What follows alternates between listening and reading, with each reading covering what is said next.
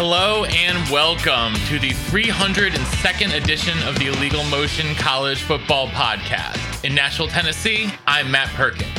And a swing pass across the Harpeth River here from me in the Music City, it's our own offensive coordinator, the coach, Corey Burton. Well. In honor of the rise of the fullback, this is you do two podcasts with fullbacks. So I do. You have a thing for fullbacks, don't you? But I have a thing for the wing tee, and the wing tee heavily involves a fullback. So yeah, there you go. So I caught plenty of swing passes, but I'm ready to get this thing rolling, man. Let's get it. All right. Well, we can't get started without the third amigo in the second city, a man whose favorite artistic medium is the pumpkin. It's our intrepid blogger from Big Ten and Counting, Josh Cook. Happy Halloween, everyone. Yes, happy belated Halloween. For those of you who don't know, Josh is far and away the most skilled pumpkin carver I have ever met. Every year he does something different and somewhat awe-inspiring. So, Josh, what'd you go with this year? So this year it was kind of a mixed media thing. It required a handwritten sign and then the pumpkin. So the pumpkin was rather simple. It was an outline of my hand, and then I chopped off one of the fingers and had blood spewing. And then my sign that I hand wrote said payment for candy in red ink, and I kind of had like some blood droppings, and then I took some red food coloring and like a cookie baster thing, and just not a cookie baster, but the cooking like paint style brush thingy, and put some on there, and then kind of splattered the paper so it looked like all this blood spray. Here's Josh waving at everybody. It was there was this little girl who, I don't know, maybe 6 years old, 7 years old, was like, "That's my favorite pumpkin." As she went by our house, I was like, "Ah, nicely done, you sicko." Well, I mean, she clearly takes after you. She's probably going to carve the same pumpkin next year, Josh. All right. Well, I like pumpkins in Iowa football. That is truly terrifying. So, okay. Well, before we get into some terrifying and some awesome things that we saw on the football field this past weekend, want to remind you guys that we are brought to you by our presenting sponsor, betonline.ag. They continue to be your number one source for all things gambling and sports betting. Basketball is back. College football, NFL in full swing. NHL is back. Josh loves the hockey. Got some esports, got some golf. You name the sport, they've got it over at betonline.ag. Head on over to the website to join, or use your mobile device to and use our promo code BELIEVE. That's BLEAV to get a 50% welcome bonus on your first deposit. BetOnline, where the game starts. Okay, guys, we're gonna have a bit of a shorter one tonight than usual. A couple of us are a little bit under the weather, but I want to start by talking about the rankings that came out about 3 hours ago now, or 2 hours ago now, as we record. The college football rankings are always a fun source of drama and debate and asinine thoughts. So, Josh, where did the committee screw it up the most in their initial rankings? For full transparency, we got Tennessee 1, Ohio State 2, Georgia 3, Clemson 4, Michigan 5, Alabama 6, TCU 7, and then that's off the top of my head. I don't remember who they had 8 through 12. Doesn't matter. Yeah. So I mean, look, the crux of the matter is these rankings are utterly pointless. It's just for TV. We know. Okay. So also, if you're a recent listener, none of us like the playoffs, including Coach, who's won a national title from this system. We all want a much larger playoff. We love the FCS playoffs. These are just an exercise in stupidity, because they're essentially going to all sort itself out, because the Tennessee-Georgia loser ain't winning their division. And I don't think the SEC warrants two teams from the same division. You could make the argument that the loser of the SEC title game, especially if it's an undefeated Tennessee or Georgia, could join the presumptive Alabama in the playoffs. But so Tennessee, Georgia will have a knockout game. Same with Ohio State and Michigan. So again, this is just an exercise in stupidity. If you want to quibble with it and be like, oh, well, which team got screwed over? It's a no-brainer. The team that got screwed over is TCU because they are 8-0, and in their schedule, they've played 18th ranked Oklahoma, 19th ranked Kansas, 8th ranked Oklahoma State, and 17th ranked Kansas State. And I know those teams, some of them aren't in the polls anymore, but Alabama has only played 3 ranked teams. Or excuse me, 3 ranked teams, and 2 of them ain't in the polls anymore. So right away, why is Alabama ahead of them? And then Clemson. Clemson's played 2 ranked teams, one of which probably should not be ranked, which is NC State.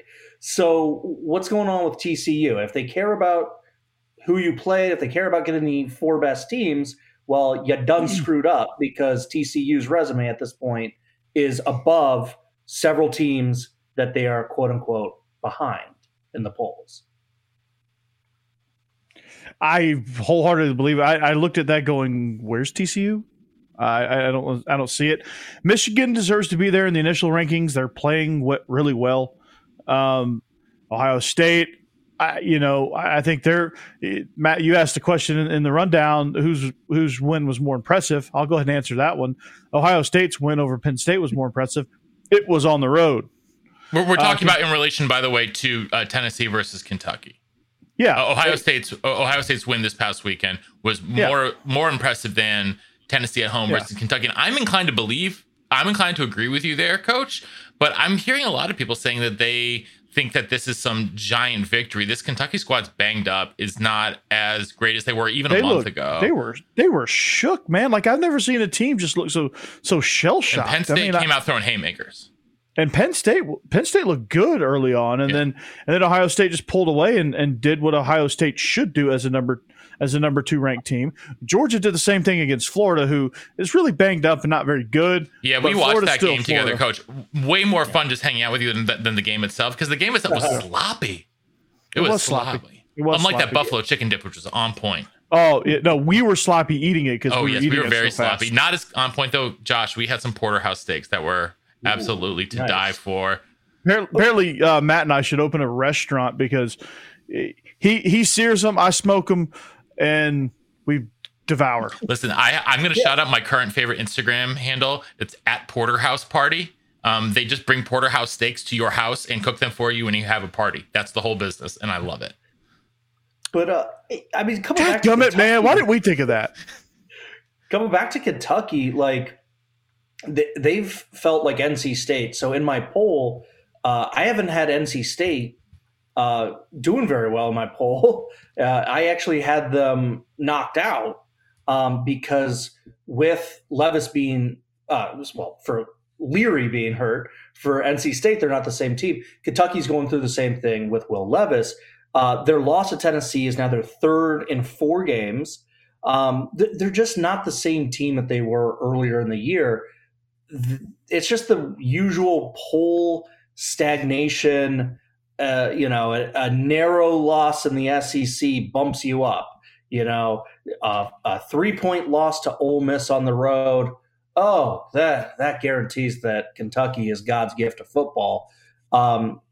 It's just, you got to be realistic. And Kentucky's not a top 25 team as currently constituted. So that's why the win that Ohio State had at Penn State. I know Penn State stinks against top 10 teams under Franklin. He can't win any of them, but they're probably going to be 10-2, 9-3, somewhere around there. And they're going to go to a nice bowl game. They're, the team that goes to the Citrus Bowl, Capital One Bowl is a top 25 team. So that's why the Ohio State win was way more impressive. Yeah.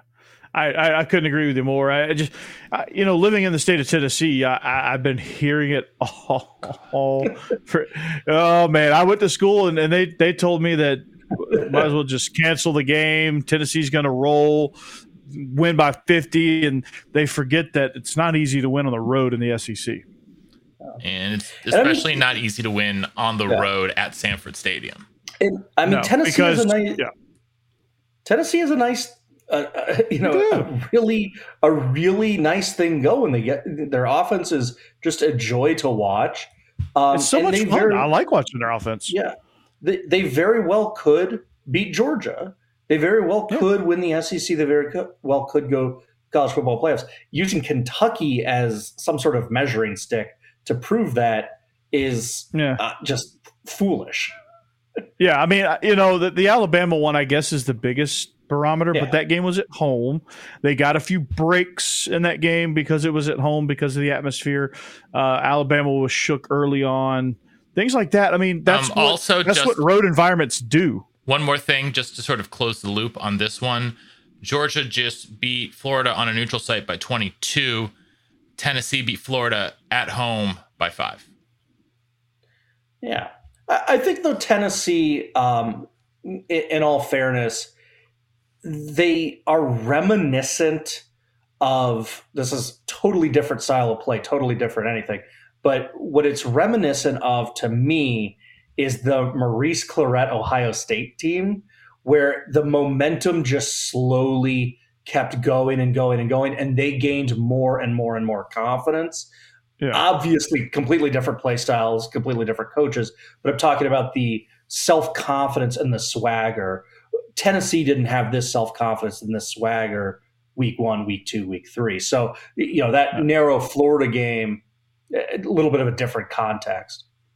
Yeah, I mean, it's you could use every week and you could pick your poison and say, oh, well, they almost lost to Pitt, so Pitt's terrible now. And it's a tough road environment. They were struggling. Hendon Hooker was banged up. I mean, they're a different team. They could very easily win this game. I guess we're jumping into that. Okay, guys, we have to. Well, I do want to circle back to one thing I mentioned. I did mention NC State a moment ago and talk about Devin Leary's injury and kind of discounting them. That Virginia Tech game was so fun to watch.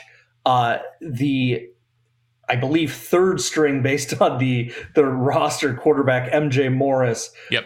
They put him out there trying to gain a spark. Well-regarded dual threat kid.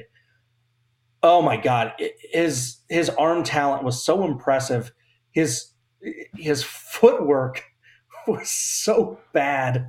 Freshman running quarterback, didn't know what to do with his feet. I swear every throw was off of his back foot, and he was slinging some 50 yards down the field off of his back foot. And I'm like, oh my God, get this kid into the Manning camp, and holy crap. I want to buy stock in him. I think he could. I think he could potentially be like an ACC Player of the Year type thing in his career before it's all said and done. He is incredible. So what you're saying is you saw the opposite of Virginia Miami. Yes, in which the game ended 14-12 in 4 overtimes, and there were 0 touchdowns scored. Yeah, Kirk Ferentz was quoted after the game saying, "Slow down. We don't want that much offense." Well, I mean, listen, dude, I don't know what you're talking about because your Iowa Hawkeyes scored 33 points. They almost covered the spread themselves. We were yelling at the TV screen because the announcers kept saying, "Oh, this is a new look Iowa offense. This is the new spark. This is something." And we were all yelling, "It's Northwestern." The Northwestern team is so bad. They're so bad this year. That Northwestern team is atrocious. That is not a surprise loss. What I want to talk about, though, is Oklahoma State, Kansas State. Because Oklahoma State didn't just lose. They laid an all-time egg. And we now all have that egg on our face because we all took Oklahoma State in spread formations last week. And boy, do we look... Even without Adrian Martinez, didn't matter. Will Howard, coach, looked freaking awesome. It's a completely different offense with him in there, yet it's still effective. This is... I mean, Chris Kleiman, just... hats off to you. I mean, they did something. Yeah, I'm not sure what, when I was watching that game, I was trying to figure out what was going on. I was like, you got to be kidding me. This is a new look. This is a completely different team here. They're playing their, what's off. And Oklahoma State had no answers. They were getting physically dominated. Kansas State just looked in total control from the word go. And I'm impressed, man. Chris Kleiman's doing a hell of a job. I thought I was guilty of thinking no Adrian Martinez. Well, this is going to be a tough one for them to win. Nope, not at all. Because and the other thing that really got me refilling my soda. the other thing, hey, great choice, by the way. The other thing, though, that I noticed here, or actually that made me think about with Will Howard, and they've gotten back a little bit more to get the ball in Deuce Vaughn's hands and not necessarily let Adrian cook as much, which he was great against Oklahoma, don't get me wrong. But in the heart of Big 12 play, honestly, Deuce Vaughn is their best weapon. You saw him get 22 carries and like at least 6 targets in the past game. Like he was back to being Deuce on the loose. Well, Chris Kleiman deserves a lot of credit, but I think one of the things we haven't talked enough about yet that he deserves credit for is his new offensive coordinator. Quick pop quiz. You guys know his offensive coordinator? No, I don't actually. Oh, wait. Yes, I do. Former KSU quarterback. Colin Klein. It is Colin Klein. Yeah. Colin Klein is calling some plays. He's calling some plays successfully. He calls some ball plays, man. I was impressed. For instance, one of the important touchdowns against Oklahoma was a play that he ran a few years back against Oklahoma that also resulted in a touchdown. So, Kleiman, when you hire a brand new offensive coordinator, it's Colin Klein's first season as OC at Kansas State. You're wondering, is he bringing it back for like the nostalgia? Kind of how's this all going to work out? It has been a home run hire. And the brain trust at Kansas State is just so fun to watch now. And Matt, you said the egg was on her face, but it is for this week. Martinez. Yeah, it's for this week because we gave them no credit. I gave them no credit. I'll be honest, but I mean, Coach, I'm just going to finish my thought here really quick, Josh. Yeah. We may have egg on our face for this week, but not for this year, baby, because we picked them to win the title before the season, Coach. Purple power. The only loss that a purple team has had was to a fellow purple team in the Big 12. There you go. In the Big 12. Well, yeah. Northwestern, different story there in the for the color purple. Northwestern is so forgettable this year. I literally almost asked, does the Big 10 have a purple team? So, I mean, they could trade them for the Chicago Maroons right now, and it might not be that big of a difference. Okay, quickly, though, any other things you want to hit on from this past weekend that really stood out to you guys that we did not get into? We had a couple upsets. Missouri took down South Carolina. We had Notre Dame taking down Syracuse. That was super predictable. Wake Forest just letting Louisville just move the ball at will. UCF taking down Cincinnati. Gus Bus, getting the engine back running. Any of those stick out to you, Josh? No, what stuck out to me was the Purple Pirates knocking off another future Big 12 team out in Provo. And with Brian Harrison, that game was fun. That game was so much fun. With Brian Harrison getting fired, I was thinking, if they repeat their same coaching search that they did for Harrison, they're going to take a coach from out west with no ties to the South, who his current fan base hates him, which means Auburn, get ready. Your 2023 head coach will be Kalani Shiitake from BYU. I'm sure that is a perfect cultural fit. Yeah. Polynesians in Alabama. That's Mormon Polynesians in eastern Alabama. Polynesians on the plains. Here we go. They ain't gonna be. He's gonna get down there. He ain't gonna understand a soul. He's gonna go to Waffle House and he ain't gonna know what to do. He's gonna be shook, man. He's gonna look at that menu. He's gonna be like, scattered. What is scattered, covered in? Hell. I don't feel like he swears, and I feel like that's a swear for him. Yeah, I mean, for me, I want to tip my hat to Notre Dame. They came to play against Syracuse defense. Syracuse offense, though, first play of the game, Garrett Schrader gets hurt, and it's sort of writing us on the wall for them because he's so much of that offense. Different game with Schrader for me. And I'm chalking that up to it's not. I'm not that surprised that it happened. So, any other things from week 7 here? I mean, Syracuse's goal this year was to get to a bowl and win 6-7 games. So the fact that they had an amazing start to the season has just added feather in their cap. Yeah. So. Yeah, and it's not like they have a tough schedule, like a murderer's row. I mean, at Pitt, who's falling apart next week, home for Florida State, Jekyll and Hyde, at Wake Forest, another team that's falling apart, and at Boston College, who already fell apart, and it's just a carcass that's getting pulled to the line for the end of the year. Did you say Wake Forest has fallen apart? Yeah, they just got dismantled this past weekend by Louisville. Wake Forest does that every year.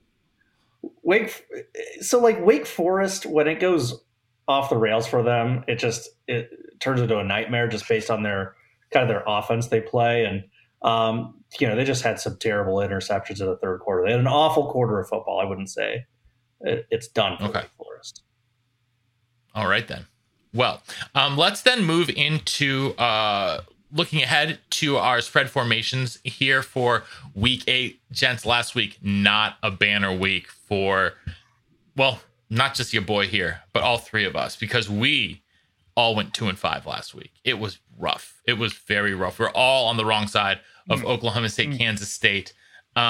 We all had Ohio State covering at Penn State. They did not. They came 3 short. We all had Cincinnati covering. We already talked about that. We all had the under in the Northwestern Iowa game for the total. Iowa almost got that themselves, and Coach had Northwestern.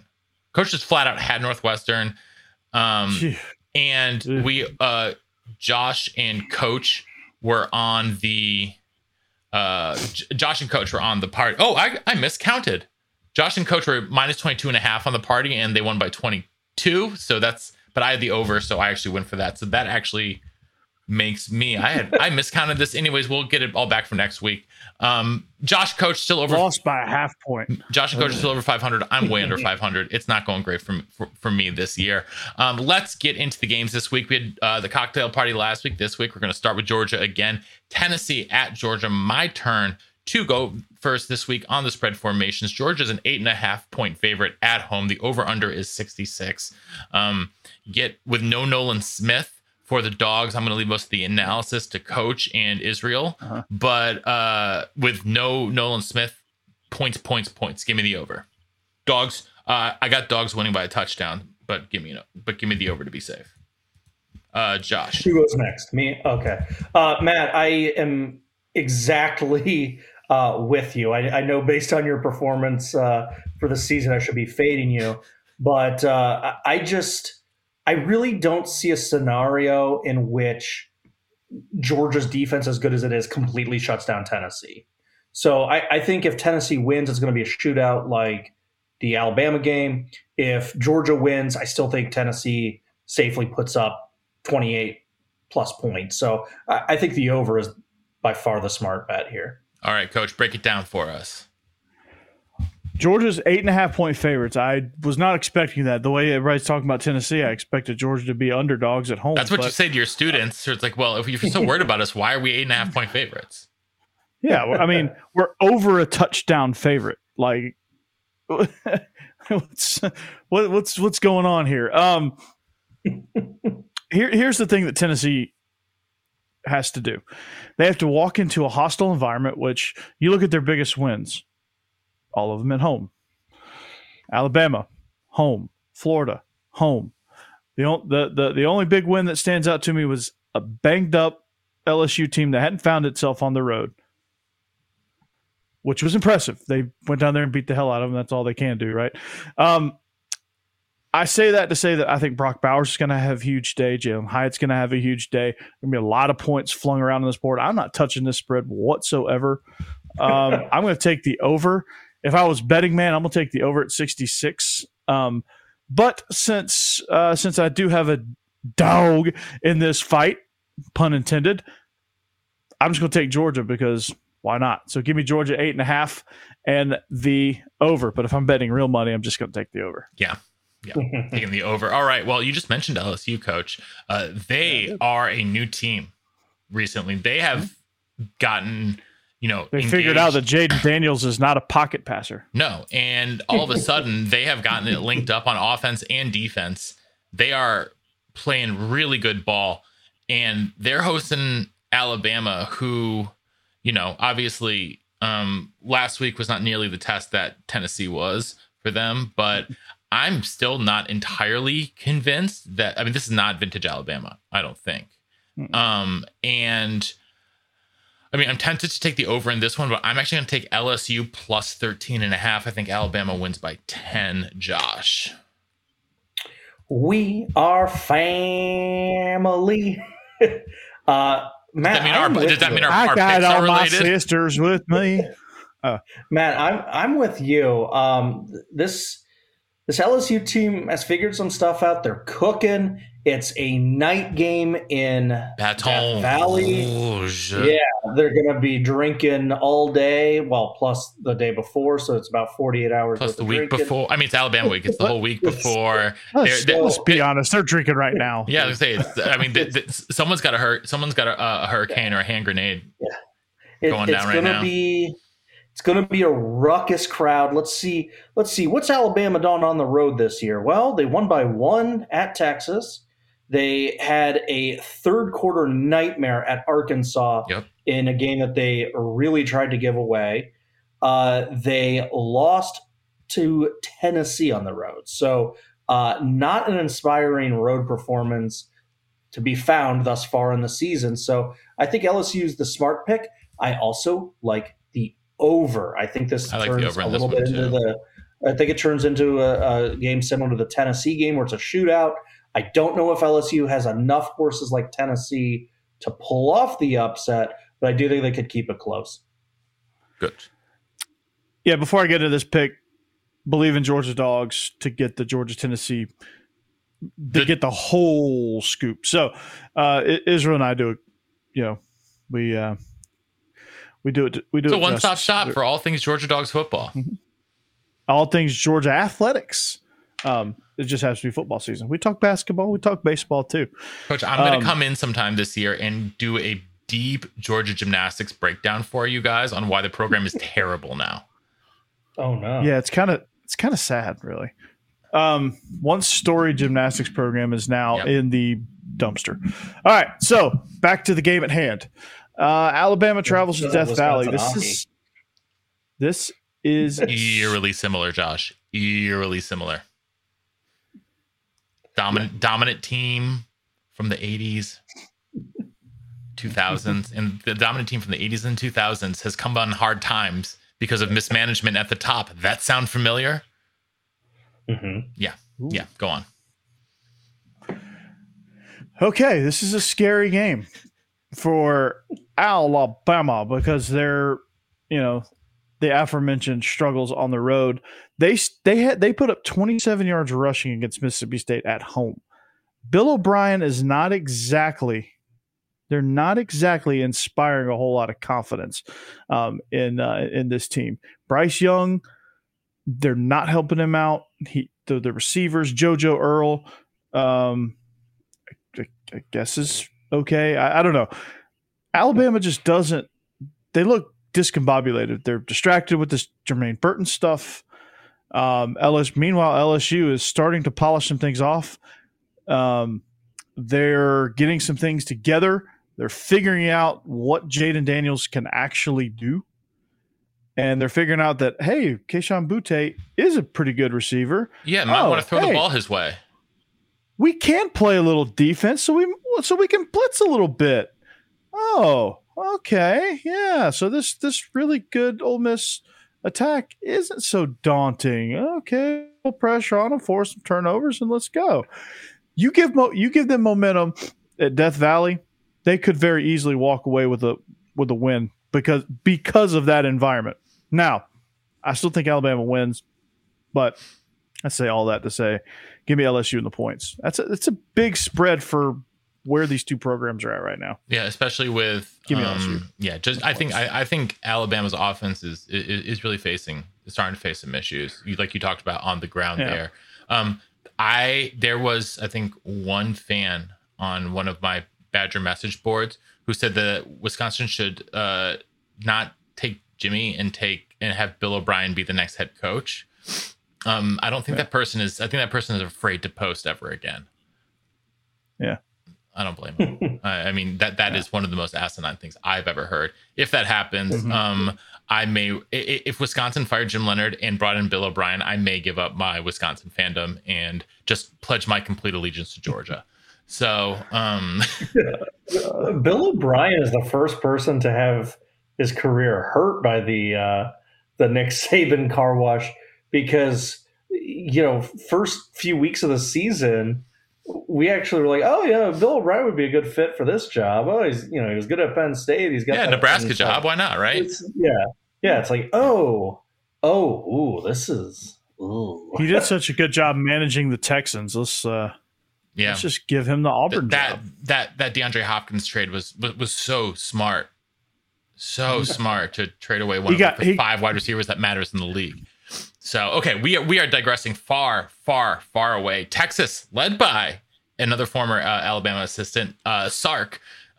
They are 2.5-point favorites on the road at those Kansas State Wildcats that we just talked about, over under 54.5. Kansas State plus the points. You kidding me? Easy, Josh. Give me the Wildcats at home plus 2.5. Well, pulling a Lee Corso not so fast, my friend.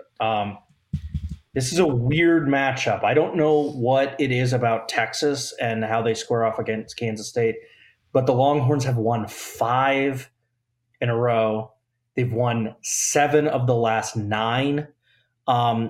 They just seem to have K-State's number. I think objectively speaking, K-State's a lot better team this year than Texas, so I'm inclined to take Kansas State. But Texas just kind of scares me a little bit with how well they've done in this game.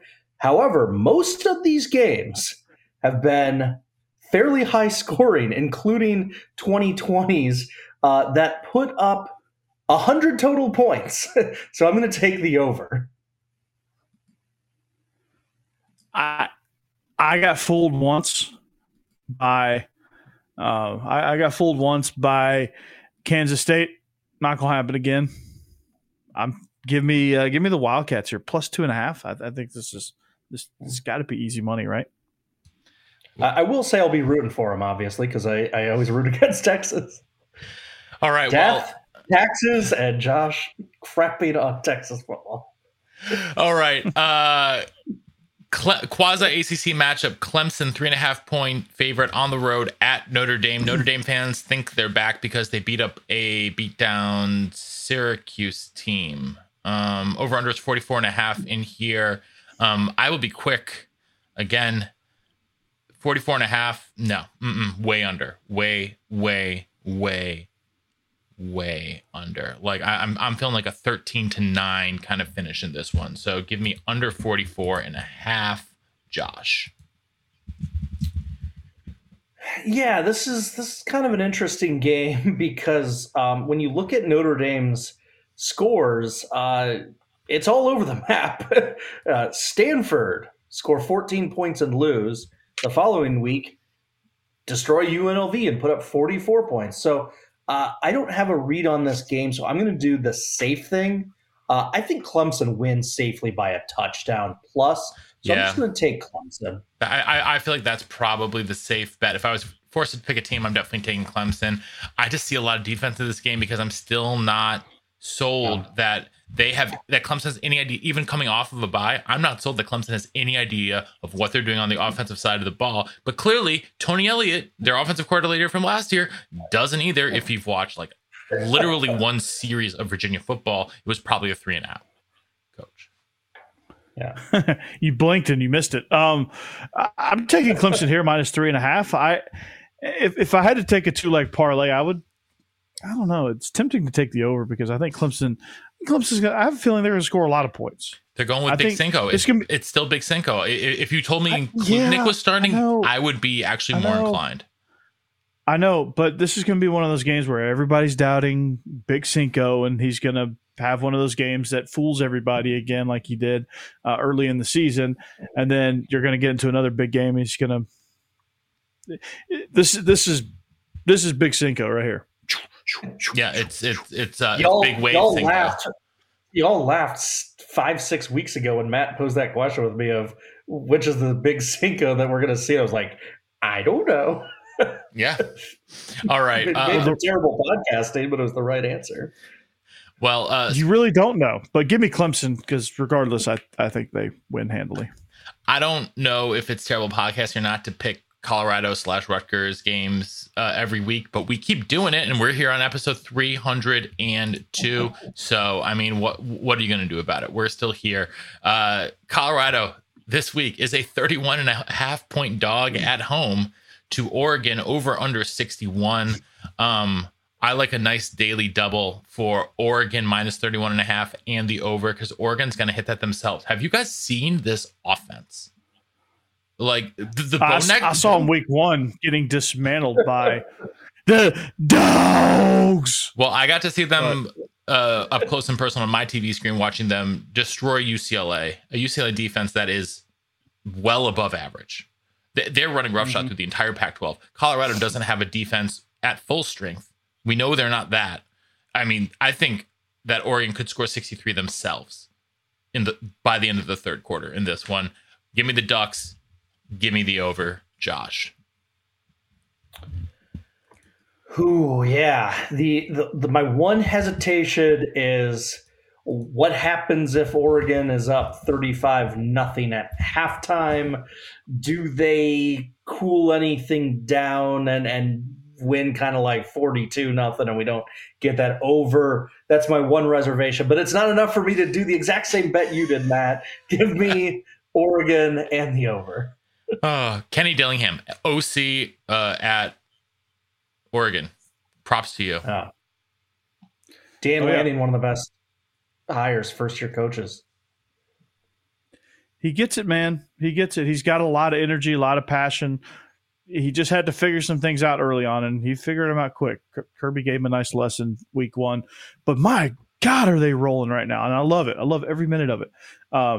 Go Ducks in this one. I'm taking the Ducks. I'm not touching the over/under. Screw that, because I think if they get up 42-0, they're going to coast in and hit the brakes, and they're going to, if this over/under was in the 50s, maybe, but I don't think Colorado's scoring a whole lot of points. Yeah.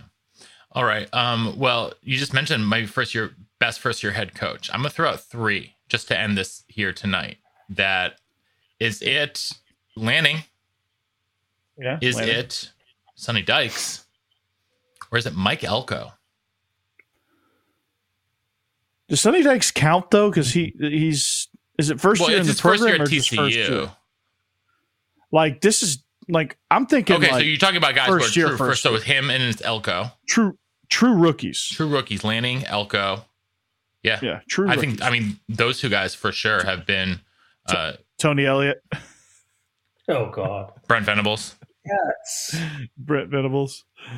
True rookies. Yeah. Oh, well, Jake Dickert is like quasi. He was interim last year and was never a head coach before that. That counts. It doesn't count because he got games. No, I love what Elko's done, and that cupboard was bare. And Duke is at 5 wins. They have a great chance to get to a bowl. But when we saw Oregon with Cristobal, they didn't look like a playoff contender. They were kind of an afterthought for us in the Pac-12. We were talking UCLA, we were talking USC, we were talking Utah. Oregon was not on our radar. I'm going with Dan Lanning. Before you guys answer, though, I had 2 other coaches that we should probably give some props to. New Mexico State is playing way better with Jerry Kill. Mr. Jerry Kill. Jerry Kill always does it. Jerry Kill's just all he does is win games. Yeah. And then Jim Mora, 4-5 right now with UConn. Who had them winning 4 games? And they knocked off BC, their first Power 5 team they've beaten in a long time. I would probably guess 2016, 2017, maybe. Good for them. I mean, good for more. Like that makes me happy. Yeah. Their schedule has a few more wins on it too. I mean, it's it's not inconceivable for them to go like 6-6 and maybe sneak. If we have Duke and UConn bowling this year, my God. Hopefully UConn and Central Florida can meet in a bowl game and we get another installment of a civil conflict. With a trophy that was left in the trash. Yeah. Coach, who's your debut coach of the year? I already said it, Dan Lanning, so far, especially if he wins the Pac-12. Right. Yeah, you got Lanning. I'm going to take Elko just because of how bare that cupboard was, and that they are like, not only are they competent, but they're doing innovative things on both sides of the ball. I knew the defense would be better. I didn't expect their offense to actually have like this amount of creativity. So I'm very, very happy to see that. So I have an interesting thing projecting forward to next week. We have a few dominoes that we need to fall the right way, but in next week's slate, we have a couple of interesting top 25 matchups. We got North Carolina at Wake, so game day, Winston-Salem could be interesting. We have TCU, Texas. They've been to Austin a million times. Maybe they go there. They have the the Alabama Ole Miss game. The Grove, awesome, but they've also done it a few times. If the Gus Bus can take care of business against Memphis, and Tulane can take care of business against Tulsa, could they have this thing in the Garden District of Nolens, put that sucker right outside Archie Manning's house in New Orleans, Tulane hosting game day? Could we get that to happen? Ooh. Josh, I really like where your head is at for this. My fear is that it's the only one that I can think of is if Florida State beats Miami this week, Syracuse wins. They take it to Syracuse. I don't know if they've ever had it at Syracuse before. Syracuse would be 7-2, going against a 6-3 Florida State team. I don't know. I would like it at Tulane, but that's just my argument out of my head. Or them just being like, oh, well, SEC, so let's go to, Alabama, Ole Miss. Let's face it, that's probably where it's going to be. So, or LSU. It's too bad Arkansas, Purdue. It's too bad Purdue's not a little bit better. It could be in Champaign or Urbana. That's the game that decides the Big Ten West, gents. Yeah, but now the Garden District would be those fried oysters. Ooh. Po' boys. Sign me up for some fried oyster or fried crawfish po' boy. Oyster po' boy is the only way to go. Only way to do it. Only way to do it with the oysters. So, all right, I'm going to Voodoo Gumbo, guys. I'll see you. All right, guys. Well, with that, it's time for us to wrap it up here today on the Illegal Motion College Football Podcast. So, on behalf of our own offensive coordinator, the coach, Corey Burton, here in Nashville, Tennessee, and our intrepid blogger for Big Ten Accounting, Josh Cook, up there in Chicago, Illinois, this is Matt Perkins in the Music City saying so long, and see you next time on the Illegal Motion College Football Podcast. Dookies! Go Dogs. Thank you for listening to Believe. You can show support to your host by subscribing to the show and giving us a 5-star rating on your preferred platform. Check us out at Believe.com and search for BLEAV on YouTube.